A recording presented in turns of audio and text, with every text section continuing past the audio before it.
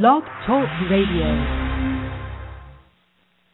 Hello, this is Gigabit Nation Broadband Talk Radio, and I'm your host, Craig Settles. I want to welcome everyone in the audience today, and thank you for taking time to be with us. We're here to provide useful information and insights to help communities, companies, and nonprofit organizations get better broadband to everywhere it needs to be in America. Now, one of the more challenging efforts at getting broadband into difficult places is, I would say, the Wired West project in Massachusetts. And the reason I say it's one of the more challenging is that because this project brings together 47 communities, which are towns and townships, most with their own governing bodies and so forth, and bring these communities together to develop and execute a single broadband deployment plan. So if you can imagine that, because once you have even just 8 or 9 local governments coming together under one roof, as it were, the logistics and the politics can get pretty crazy. So here today to help us sort through some of these challenges that Wired West has overcome and the challenges that still lie ahead is Monica Webb, who is the co-chairman of Wired West. Monica, welcome to the show. Thank you, Craig. Glad to be on. And so tell us, what inspired you to begin this long march to what maybe some of those communities view as broadband freedom? Well, my personal journey started when we were actually building a new home, and I wanted to build a green home. And, of course, at that time, we're talking 2004, all of the information that to be gathered was really on the Internet, and I was doing it on dial-up, and I was just increasingly frustrated with that service, and there was no other option open to me except satellite, which I, of course, eventually gravitated to. But it was such an incredibly frustrating process, and I live in a rural area currently, but I came from an urban area with obviously cutting-edge broadband connectivity. So it became very frustrating, so I became involved at my town level, and really our initial focus was just on trying to lobby the incumbent telcos to provide expanded DSL coverage. When we realized that wasn't going to work, we then banded together with other towns in the region. We created an 11-town regional consortium. We thought we would have more power with the incumbents. At that point, realized we wouldn't, and really through about a 2 to 3 year working process, realized that the only way that we were going to make this happen and make it happen in a way that was going to truly enable economic development and improve our quality of life was to do it ourselves. So, I've gone through the process from being chair of my local one-town broadband committee to chair of a regional consortium to now chair of this coalition of, technically we have 24 towns that are currently signed on to the governance, and we have another 18 towns that are in the process of working through the voting process, which is onerous in and of itself. So we expect to have somewhere around 42 towns by middle of next summer. Mm-hmm. Okay. So how accurate are these claims that we hear that, most of America is covered by broadband, there's only, 10% left to go, depending on who you talk to and all the rest of it. But there's this picture painted that, broadband should actually be there for most folks. But what's the reality on the ground? Well, the reality for our towns, for our region, which I can really only speak to statistically accurately, is, we have about 47 towns in western Massachusetts that have probably on average, I would say 35% of the households are covered for broadband.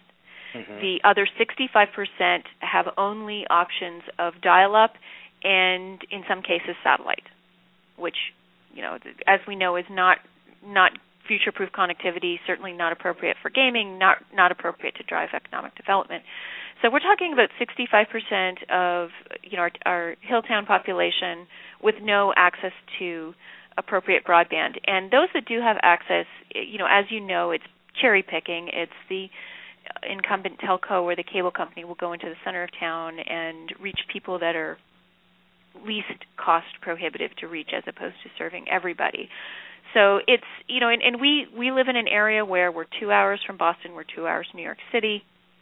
We have a lot of people that have migrated out of the cities, either on a part-time basis, they may just have second homes here, or on a full-time basis.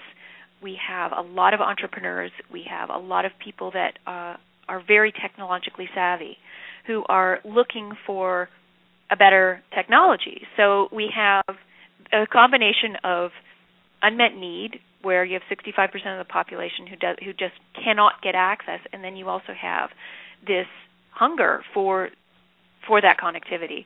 So we really pulled those two factors together, and that's what's driving the movement to build our own fiber optic network. So when you approached the incumbents in the actually, let me back up for a second. Last week, one of my guests was a analyst, and we talked about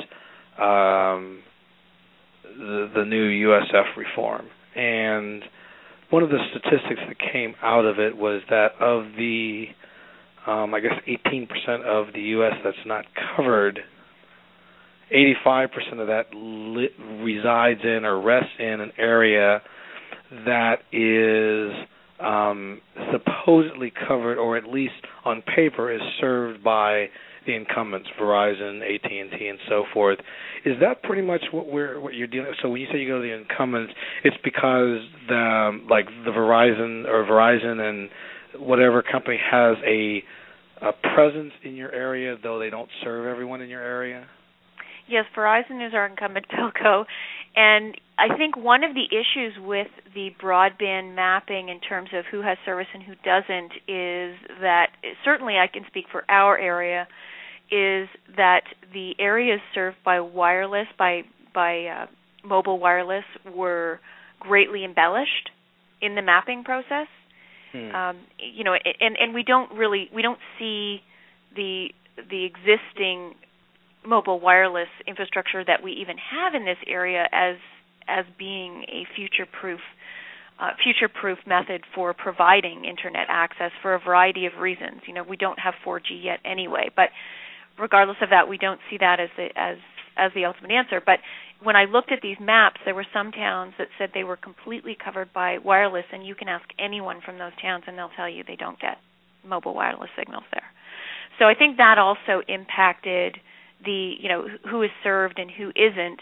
And also you run into this whole idea of, what do you define as an appropriate level of service? Do you define it as something that may be appropriate for a small business today, or do you define it as something that is going to truly engage all levels of business going forward? And that's how we look at it. That's the lens that Wired West and our constituents look at this, is we're not trying to plan a highway for yesterday's traffic flows. We're trying to plan a highway that is going to see us into the future and be a long-term economic generator. Now, in terms of the USF, we had some concerns about that legislation because around the proposed reforms, because they seem to favor the incumbent telcos in terms of who can provide what kind of coverage.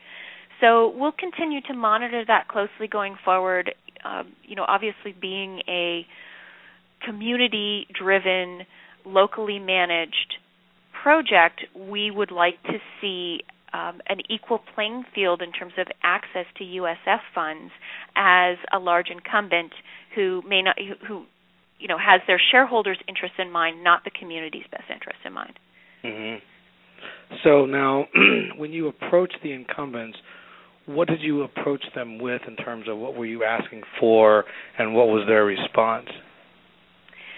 Well, this is going back to the 2004 to 2006 and 2007 era, and essentially we got the name of the local person in the Verizon office, and we just called them repeatedly. We tried all different approaches. Begging, cajoling, threatening, to go to other wireless providers, etc. And they basically just said they didn't care. They were not going to expand service. We tried legislative pressure, and that worked to somewhat expand service, but really the net result was there were several towns that had no service, so they went in and provided 30% of the population service, which, looking at it from an overall perspective of trying to serve as many customers in a rural area as you can, for someone to come in and cherry pick 30% of the most profitable customers, hurts the business model for an entity that might want to come in and serve everybody. So, our efforts, and I can't even say that our individual town or collective town efforts had any impact. I think really there was some legislative pressure that led to increasing the level of DSL service in the area among, basically not increasing it in towns that already had it, but just, creating a footprint in each town. Didn't solve our problem. It just meant that there were a few more people that were suddenly satisfied, although now we're getting a lot of complaints about the DSL service in the region. So now it's expanded from the wireless dissatisfaction with wireless to dissatisfaction with cable. Yes. Yeah, dissatisfaction with all of those. We see less dissatisfaction with the cable providers, although it's Time Warner and Comcast in our area. We see less dissatisfaction with the services that they are providing to residents and small businesses. We see a lot of dissatisfaction with wireless and DSL. Now, the larger businesses, the medium to large-sized businesses, or any business, frankly, that uses a lot of bandwidth is still not satisfied with the cable offerings. Huh. I find this interesting. We seem to, one of my pet peeves over the last couple of years has been, I feel that the policymakers at the state capital levels and in Washington do not adequately listen to the people from the communities that have the pain, because there's always this contrast between the sort of head in the sand kinds of comments you get from people in Washington versus what seems to be happening when you talk to people such as yourself and your colleagues and people that are fighting the same fight, tell a very different reality as opposed to what is the soundbite norm coming out of D.C. I mean, do you think that's fairly adequate, that there is a disconnect between policymakers and the people that own the pain? I think that's entirely accurate. We have had that experience here in Massachusetts. We've had that experience certainly seeing what's going on at the federal policy level as well. It's more acute at the state level for us because we do have the Massachusetts Broadband Institute, which was granted by the state legislature the ability to raise up to $40 million in bonds to help with the broadband inequity issue, which primarily existed in western Massachusetts, although there were some outlying areas in the Cape and Martha's Vineyard that also needed some attention. And they then leveraged that money to get federal funding from the stimulus package and ended up with close to $75 million in total to help solve the problem. But there has been ongoing friction between the state and between, in particular, Wired West. And from our perspective, we look at it as all of our towns chose this solution. They voted twice. That vote had to pass with a 2/3 majority, and that though in most towns it was passed unanimously. We see that as very powerful and compelling community support for a fiber optic network as our last mile solution. Mm-hmm. And yet we continually struggle with the state enabling other types of solutions in our region and, treating us like any other provider when we are the only provider that is pledging to reach everybody that wants service. We're the only provider that is pledging to do it in a way that is going to be future-proof, and that is going to truly enable economic development. And we're the only provider that the communities have chosen. And we believe that is really that's really a compelling value proposition, and that we deserve a different level of consideration from the state in terms of what we're trying to achieve. So you mean more support? We believe that we do deserve more support. Now, I'm not saying that we have received 2 grants from the Massachusetts Broadband Institute, which have greatly enabled the work that we are trying to do. We have had working discussions with them, ongoing working discussions with them that have been very productive. But that these frictions do continue to arise, and I'm not speaking on behalf of myself. I am speaking on behalf of our delegates that represent our towns. And at the last 2 delegate meetings we've had, it has come across loud and clear that our constituent towns want that message to be delivered to the Massachusetts Broadband Institute, to the governor, and to our legislators, that this is the solution that we're choosing, and we expect the state to work as hard as they can to support the communities that have chosen that solution. Right. So it's basically, the issue that the people that own the problem have come up with a solution for the problem to move forward and improve the local condition. And exactly. And what needs to happen is that our politicians, elected leaders, need to recognize, in essence, the will of the people. I mean, that's ultimately what this comes down to. Precisely. And I talk to other communities that are going through this process, and some of them have had similar experiences as we have. But others, the local economic development authority is 100% behind this and is, in fact, contributing to financing to enable these things. And, I see that as really a progressive viewpoint. And I will say that 90% of our legislators, our state legislators, support Wired West. And but it's more, it's more the state agency that we need to get on board, and they're really spearheading the effort. They're building a really robust middle mile. They're also tasked with last mile. But the funding that they have is limited, and we're not asking them to pay for it. We are committed to building a network that will be financially sustainable, but we are asking them to provide support as much as they can, and to not enable other technologies via funding that cherry pick our area. Right, because why? What's the purpose of that whole thing? It's because they talk about I'll not tell wanting. You, the response that I was given was, we support, we meaning the Massachusetts Broadband Institute, we support all efforts to expand broadband access equally. Okay. Which seems like then you guys should be on fair footing with everybody else that's receiving money and support and so forth. I would say we're on fair footing. We have received financial support. The issue is when other entities are enabled to cherry pick our, in the Massachusetts Broadband Institute is building out 124 towns in western Massachusetts. Wired West is 42 of those towns.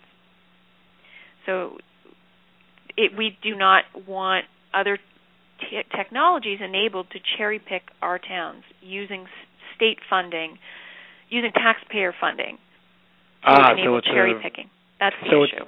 It's an interesting argument, because basically what it's saying is that there's a group of folks who say government money should not be used to fund competition, but in this particular case, it sounds like government money is indeed funding competition, and not only is it funding competition, it's funding competition against a local, developed, community-supported broadband solution that will serve everybody. And what we've said is, if somebody else wants to come in, a private company wants to come in and build a fiber optic network to everybody, that's great. We can go home. Mm-hmm. But those aren't the solutions that we're seeing for obvious reasons. There isn't there just isn't the same return on capital for the private sector building a fiber network in a rural area. It's not the same business model as when you do it on a municipal basis, and you don't have to have that profit margin included in your business model, and you can borrow money on a lower cost basis. Mm-hmm. Interesting. So now, stepping back and kind of looking at the beginning of the process, what were the pros and cons of moving forward the way that you moved forward? In other words, you were starting as an independent kind of, we're not happy with this doesn't make sense, we need to change. And so you look up one day and say, okay, well, then the solution is we need to band together. And you and I have talked about this, and I've really even written about Wired West and how you had to take the existing laws and figure out how to form a structure and all of the rest of it. So you look at you look over the parapet at all of the stuff that has to be done. What were the pros and cons behind the, do we go, do we not discussion? Well, I'll tell you the first thing that, we had a number of informal meetings. As I mentioned, pretty much every town that was unserved or underserved by broadband had broadband committees. So we a group of, I think there were about 10 of us that had really been leading this movement, put the word out to all of the unserved and underserved towns that we were going to have a meeting and talk about where we could go. And we brought in Tim Nolte from EC Fiber to talk about, what a fiber network could do for rural communities. And we had that meeting, and we were, I would say, overwhelmed by the support. All of these communities were on board. It was sort of like, there were about 10 of us that said, what about this idea? And suddenly close to 50 towns said, absolutely, we've got to do this. We're behind this concept. What do we need to do to make it work? And so we went from there. So it was, should we do this? The towns overwhelmingly said, absolutely, we should do this. Given certain parameters, we can't create a white elephant that is going to be any kind of tax drain on the municipalities. We have to be very careful about the costs and how we're doing this. And that is one thing we have been throughout the process very, very cognizant of is managing the capital costs and managing the projected capital costs and the projected operational costs. So once we had that support, and we were also able to get a number of local grants in addition to the Massachusetts Broadband Institute. We received some local grants from regional planning agencies, and that enabled us to look at the potential governance structures, which you just mentioned. There were three core things we were looking for. We were looking for some kind of governance structure that would enable all of these towns to work together cooperatively. We were looking for a governance structure that would enable us to raise money, preferably on a low-cost basis. And thirdly, we preferred to find legislation that was existing. And we were incredibly fortunate that this legislation that was created in the late 1800s, early 1900s, in the state of Massachusetts to enable towns to create their own electric companies existed and was amended in the 90s to include the ability to create telecommunications networks. So the legislation existed. It's a municipal organization, so you can raise money issuing municipal bonds.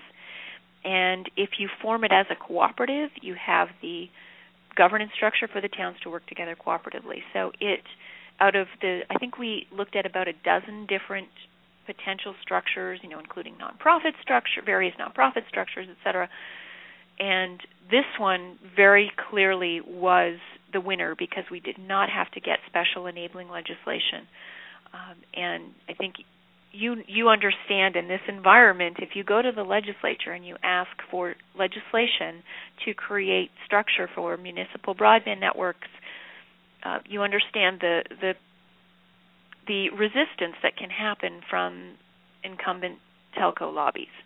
So we really felt that was the best solution, and despite the fact that the voting process is onerous for our towns, as I mentioned earlier, most towns have passed it unanimously or close to unanimously. That's very that's very interesting. I know that in the state of Colorado, they have a process mandated that says that a community has to have an election before they can go down the path of having their own their own network. And what happened there, which has happened in a number of other states, is that the incumbents use the election. They basically hijack the election process. They come in, big money. They basically squash any idea of having a community-driven network. Now, maybe it's because the stakes are so high in bigger communities, but I'm surprised you didn't run into that same kind of activity there in Massachusetts. We were surprised as well that we didn't run into it. We really have only a couple of large communities that are very well represented with the cable companies and the telcos, 100% service. So, it's perhaps because most of our towns were unserved and underserved as it was. But, there's still opportunities for them to obstruct what we're trying to do. And we're cognizant of what has happened in other states and other areas. We do have legislators, for the most part, and a governor that is certainly, have expressed their willingness to take on any perceived efforts by the telcos to squash local broadband efforts. Mm-hmm. So well, that has certainly worked. Yes, I think that may be part of what has worked in our favor. Interesting. And then that legislative support, I assume, still stands pretty strong as the months have gone along and so forth. Yeah, the legislative we have support from pretty much every legislator, every state legislator, and it has stood by. I would say that some of them were a little skeptical when we started out. One of the things that we have done is create a very strong leadership team with relevant skills to creating this network, not to operating it, not to directly managing it. We recognize that, essentially we know what we don't know, but that are talented enough to create the structure to make this actually happen. And I think that's gone a long way to alleviating concerns from outside parties about creating this network, because it is a significant and complex process to plan, finance, and build a network that could cost in the neighborhood of $50 to $75 million. Right. It's not something that your normal community organizers can take on and make happen. So we have brought in appropriate consulting expertise where necessary. We have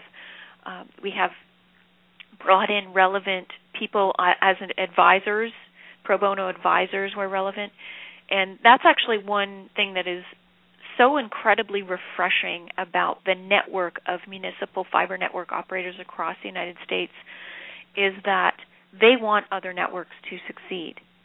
And they are willing to spend time with you for free, give you advice, review your projected financial statements. All of that, we have found an incredible willingness to share knowledge and share advice to help us succeed, because ultimately networks that fail are a blemish for all municipal fiber networks across the country. Right. And other networks have seen how it has truly engaged their local community, how it has turned communities around from a social welfare standpoint, from an economic and financial standpoint. And they want that, they're encouraging that to happen in other areas of the U.S. So I have to say I am so grateful to other municipal network operators and to also organizations and individuals like Google and Calix and other Cisco, other organizations that are supportive of bringing together these discussions in forums. David Eisenberg's forum, all of those forums that are really incredibly helpful in bringing everyone together in one place and sharing best practices. Mm-hmm. Well, that has definitely been I found to be a hallmark that's existed, excuse me, for a number of years in the whole community network community. I mean, the whole network group that has made these networks possible, and I think that's definitely one of the resources that every community looking at doing one of these projects needs to consider. Now, just give us a little bit of a checklist of what needs to happen to make an effort such as this successful, or just getting off the ground. I mean, how do you educate people about the drive and enlist their support, and what kind of personnel structure do you create to take advantage of all those people stepping up to support the project? Right. Well, I will say that one of the, in our area, which I think is somewhat unique with, EC Fiber is in a similar situation. I don't know that I know other networks. Where we're in a large geographic region, Western Massachusetts is about 100 towns. So it is a large geographic region. For me to drive from one corner diagonally to the other corner is going to be close to 3 hours. So, we were talking about spreading the word in a relatively large and diverse geographic community, which was a significant challenge. What we did have in our favor was the fact that there were already existing broadband committees in most of these communities.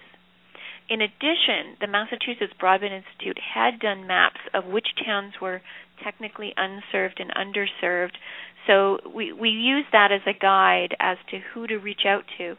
And, we initially had a really good group of community organizers.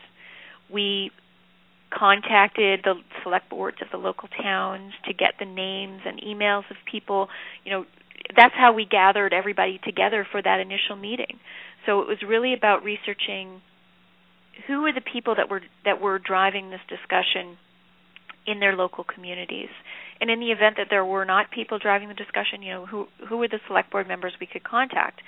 So we really started out with, very grassroots, finding out who the right people were to talk to, and then gathering them all together and creating we'll call it a grassroots community network, which was really simply email. It was creating a website that provided all of the relevant background information. It was holding regular community meetings leading up to, I talked about the 2 votes required to pass the legislation in each town to join Wired West. Well, a year ago, we also were on the town warrants for all of the annual town meetings, and it was really just an expression of interest from the constituents to join the discussions of Wired West. And that, again, was passed unanimously or close to unanimously in every town.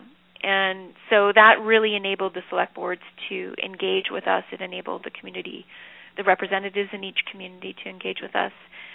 It enabled us to apply for local funding. We have a lot of important partnerships locally with our regional planning agencies, with the Hilltown CDC, which is our local economic development, community development agency. They have served as our fiduciary until we were technically a legal entity. So we've had a lot of great support from local entities. We've had unanimous support across the board from our communities. That's how we really started getting the effort going. But in terms of one thing that is important, which I touched on earlier, was having a good leadership team. And clearly community organizing is a fundamental requirement. However, you don't want to end up with everybody that's their only skill set. So we now have somebody on board who is extremely good at managing financial statements and constructing financial models. We have somebody who we have several people with technology background, but somebody who has actually implemented fiber networks for the railroads.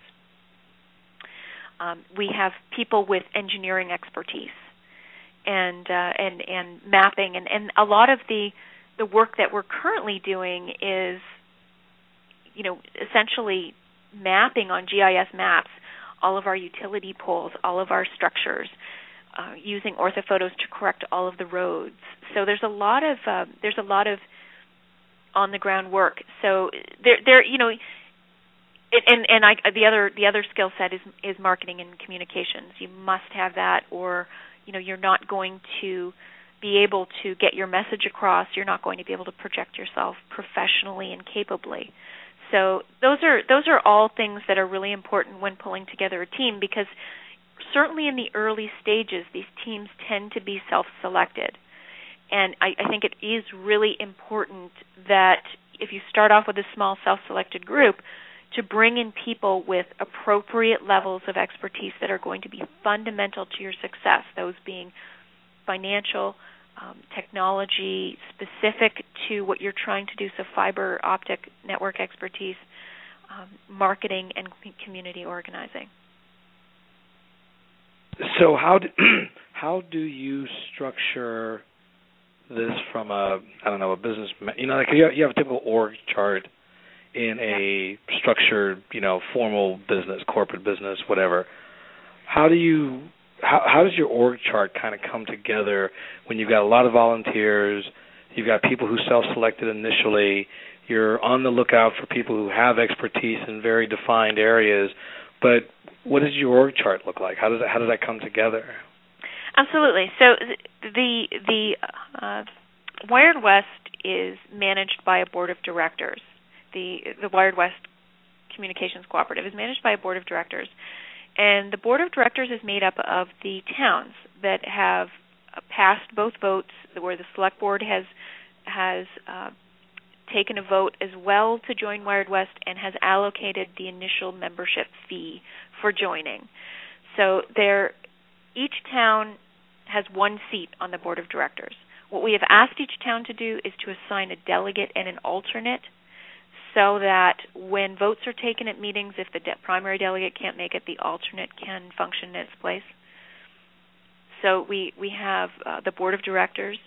From the board of directors is voted in an executive committee, and that executive committee in our case can have up to 9 members, and they manage the day-to-day decision-making. However, policy decisions go to the board.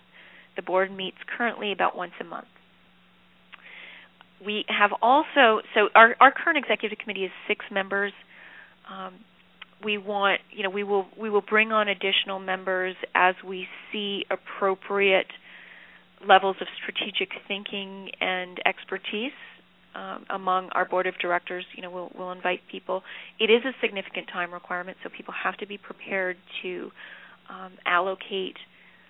It's probably at least 2 days a week work, if not more for some people, and more at certain times, depending on how detailed your that particular task is at the time. The one thing that I just realized I neglected to mention that we have as well is legal expertise. We have somebody on our board of directors that attended the Harvard Law School and the Kennedy School of Government, and that has been enormously helpful for us as well, because you do get into situations where you need to read legal documents, you need to be able to interpret them. Of course, we do have project counsel and we do have municipal counsel that assist with that, but having legal expertise in-house is a great way to save money and make sure that the cooperative's interests are protected. So we have the board of directors, the executive committee. We've also instituted an ad hoc advisory council.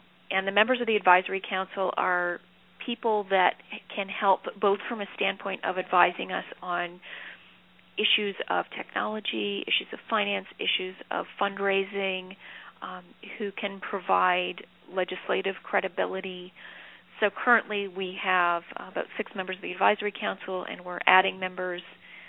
The advisory council doesn't meet as a group. They will be advising either one-on-one with members of the executive committee or advising the committee as a whole. So that is our current governance structure, our current org chart, shall we say. When we get to the appropriate time where we're ready for financing, that's when we will be looking at hiring a general manager, and then from there, once financed, then you will be looking at a full-time staff org chart. Mm-hmm. So now you have 42 communities that have come together. Clearly, there is desire for the project. You have an organization structure that allows input from everyone. But at a certain point, do you run into the worry that, one group of communities might want to do X with their broadband, and another group might want to do Y, and someone else might want to do Z, and that their goals might at some point become conflicting goals in terms of what has to be developed as a technology in order to meet those various needs? Do you anticipate that? Do you encounter that? And how would you resolve it if you did? Well, the first thing I'll say is that there hasn't been a question from any of the communities that this is the technology they want, is fiber optic. So I don't, there may be, there are some communities that have opted not to join because they would like to go with a solution that is going to be faster to deploy and may not be more long-term, but is faster to deploy. So I would say that there is a vision. It has been consensus-driven, and that there is, at this point, there hasn't been any questioning that we should be going down a different road. Now, when it comes to technology, it's certainly plausible, and our board of directors certainly appreciate that if you have somebody who is down the road 3 miles beyond the last home, it may not be feasible initially to reach those people via fiber. And if we can do it via wireless, then we may have to do that initially and find a way to eventually get fiber to them as a second phase, or perhaps as create some kind of fund for those types of scenarios. The one caveat I would say to that is, I look at my own road, for example, and there are people towards the end of the road that are going to be expensive to reach. However, it's hilly, windy, and wooded, so I'm not really certain that wireless would be appropriate either. So we're going to have to make some decisions about last mile technology and who we can really feasibly reach without breaking the model, but that we are committed to reaching everyone in the long term, and that we need to find if it's a fundraising mechanism, if it's when the network goes into the black, if it's if those profits go into a fund that funds the more expensive last mile. We're committed to doing it, but we may not feasibly be able to do it initially. Now, how we would handle any sort of desire to do something different than the plan going forward, I think that will have to be handled on a case-by-case basis. As I mentioned, policy decisions like that do need to come to the board for decision. Now, typically, the executive committee will discuss them ahead of time. We will present the information that we have learned to the board. If there seems to be one that has clear advantages, we may recommend it. But by no means are we telling the board what must be done with policy. That is something that has been will be discussed at the board level. And I will tell you, there have been issues thus far, none necessarily that serious, but we have had issues thus far, and we have hashed it out at the board level. We have, in some cases, assigned a working group to resolve the issue and come up with recommendations, and it has worked phenomenally well thus far. Mm-hmm. I will also say we do have a person who is an international management consultant who specializes in, shall we say, delineating roles between board, between staff, between executive committee, and facilitating that interaction that is interested in working with our group to ensure that we set the path the right way to start, and that if and when we encounter problems, that he will help us through it. Mm-hmm.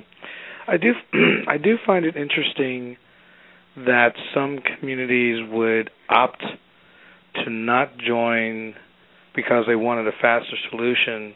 From the standpoint of, even if I decide that I want to have a wireless solution as a community, I still have to have a wired connection. I cannot get to one without the other.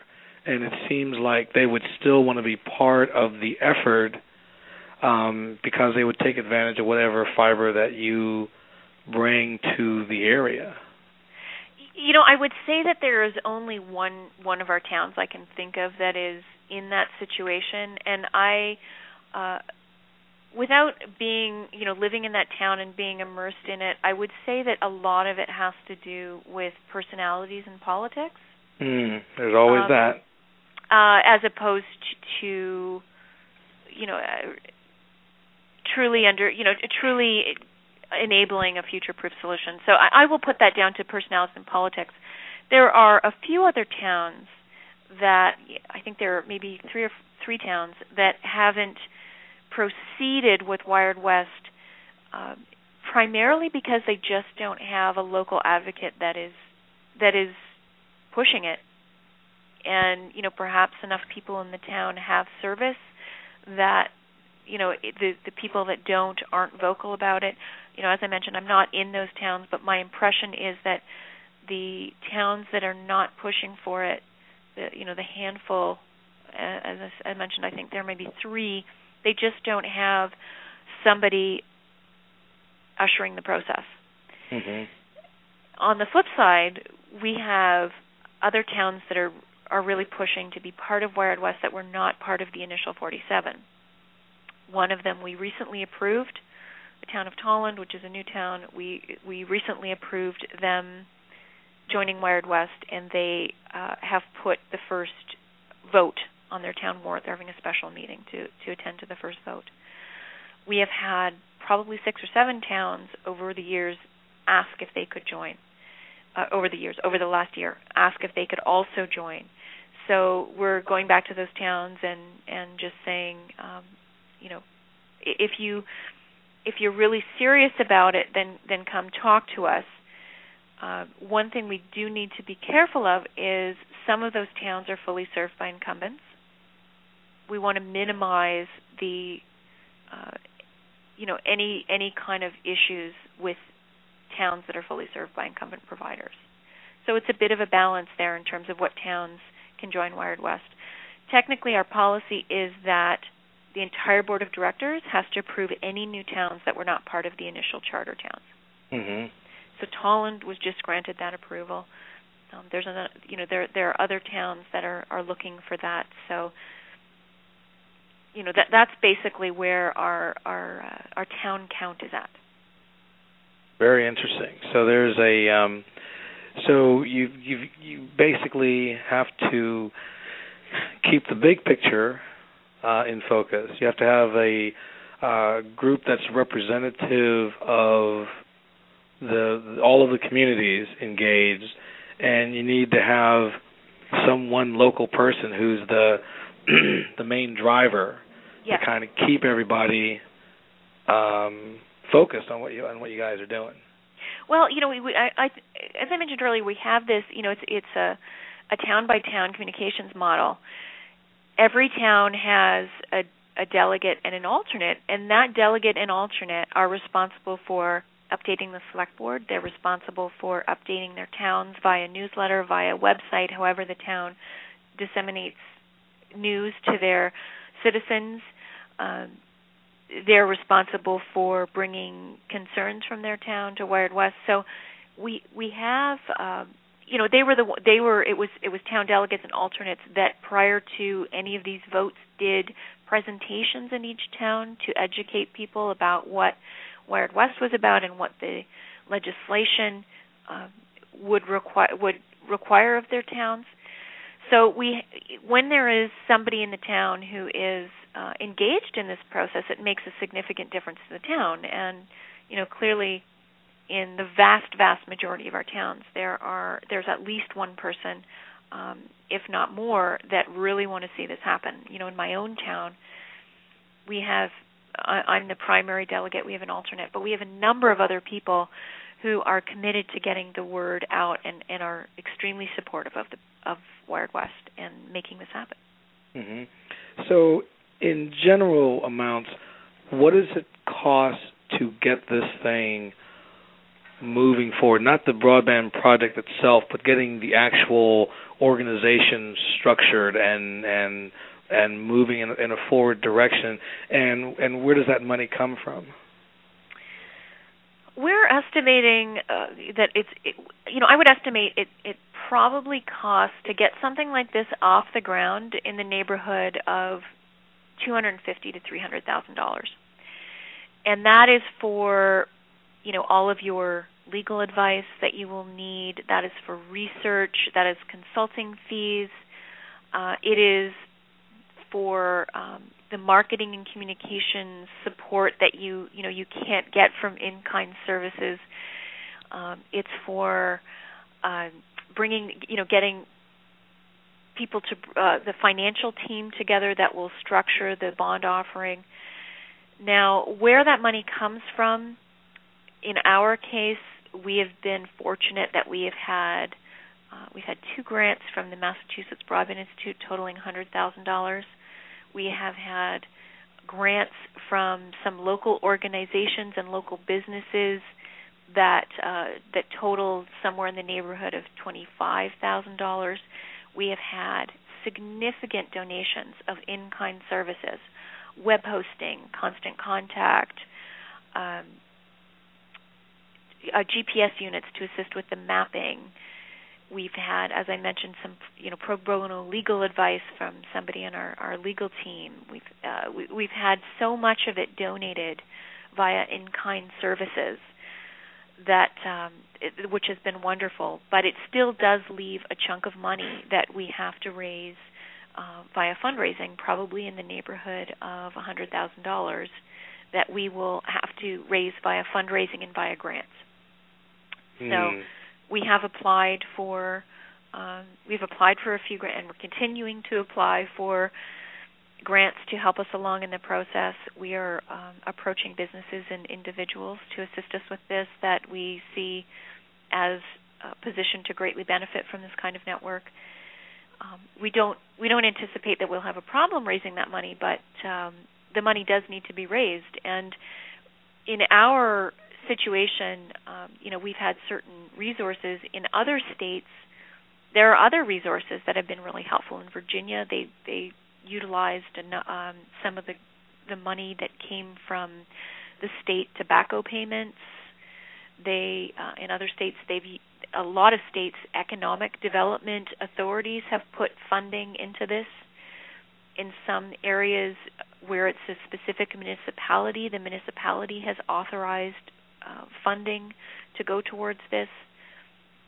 There are federal economic development grants that are available. Various different communities qualify for certain types of funding, both regional, at a state level and at a federal level. So really, a good part of the research that has to be done is what are these grants and can we utilize them? Clearly, the USDA does grants and loans for broadband funding. They have certain criteria that you have to meet. Currently, we don't believe that our towns in western Massachusetts will meet some of those criteria because of the local level, the average income level here. But they also do loan guarantee programs. There are a plethora of sources available. It's really finding out what those sources are and whether or not those sources are supportive of what you're doing based on their mandate and based on just local politics. Interesting. So now, one of the issues I'd like to cover, we got about 5 minutes, is for other communities. We have clearly a lot of middle-mile projects involving hundreds of miles of fiber each project. And that's good because that was a huge expense that somebody had to address. Incumbents weren't building because of the expense of building out the backhaul, the middle-mile stuff. But now that you have the middle-mile networks being built, don't you still have the issue of, well, who's going to drive and fund the last mile? Because, like, taking Massachusetts as an example, all that middle mile build out doesn't matter if there aren't projects like Wired West. But at the local level, you still have incumbents saying, well, I don't want to spend money in this locality or that locality for the same reason I didn't want to spend money for middle mile.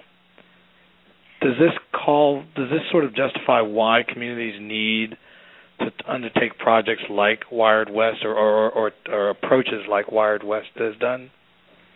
Communities really, if communities want to have, the 21st century productivity tool available to their small businesses and large businesses, if they want to improve the quality of life, they need to take the initiative to make this happen. The middle mile projects, while certainly, when you look at the inventory of fiber in the country, certainly it was advantageous to expand the middle mile. However, certainly my personal view is that money would have been better spent on either an integrated middle mile, last mile solution or specifically last mile. I think that if you had built out last mile fiber networks, many of the existing long haul networks or existing middle mile networks would have met the last mile networks and provided connectivity at their cost. Certainly that's not true in all cases. I think that's true in a number of cases that probably spending more money, you would probably get more actual connectivity and more bang for your buck spending money on last mile as opposed to middle mile. However, the Massachusetts Broadband Institute is creating a middle mile, an incredibly robust middle mile network that is going to serve our region for decades and decades to come. So it is an asset that we have to be grateful for, and certainly they have taken on some of the capital costs that we would have had to do interconnecting our various towns and connecting our network to the World Wide Web. So I would really say that if communities want a fiber to the home network to happen, unless you are a really densely populated community, it's going to be difficult to get a private company to come in and do a fiber to the home network. There are some exceptions to the rule. We have FiberLink in Albuquerque. We have certainly Verizon Fios in some areas, and we have even some cable companies building out fiber to the home in some areas. But those tend to be very densely populated, or perhaps perhaps you have, in the case of in Albuquerque, a very forward-thinking private network operator. So I would say yes, communities, if you want this to happen, you have to take it on yourself, and it is a momentous task, but it really is going to have a significant long-term payoff for your community in terms of positioning you in a difficult economic time. It's going to be positioning you to recover faster from other communities. It's going to position your community for long-term economic development, and also significant quality of life improvements, from better health care to better educational opportunities to better access to government services. It really is the productivity and social welfare tool of the 21st century. Well, great. And on that note, it's going to be time for us to call it a day. But I want to thank you, Monica, for another great interview. I appreciate always hearing about what Wired West is up to, and I wish you guys the best of luck as you move this project forward. Thank you very much, Craig. Appreciate it. And hopefully we'll get you back on the show as things get really moving there and people start getting connected, and we'll get more progress reports from what's going on. Thank you, everyone in the audience, for listening, being here today. This week we have FCC Commissioner Copps, probably one of his last interviews as a member of the FCC. You definitely want to catch that on Wednesday. Thank you very much, and have a great day.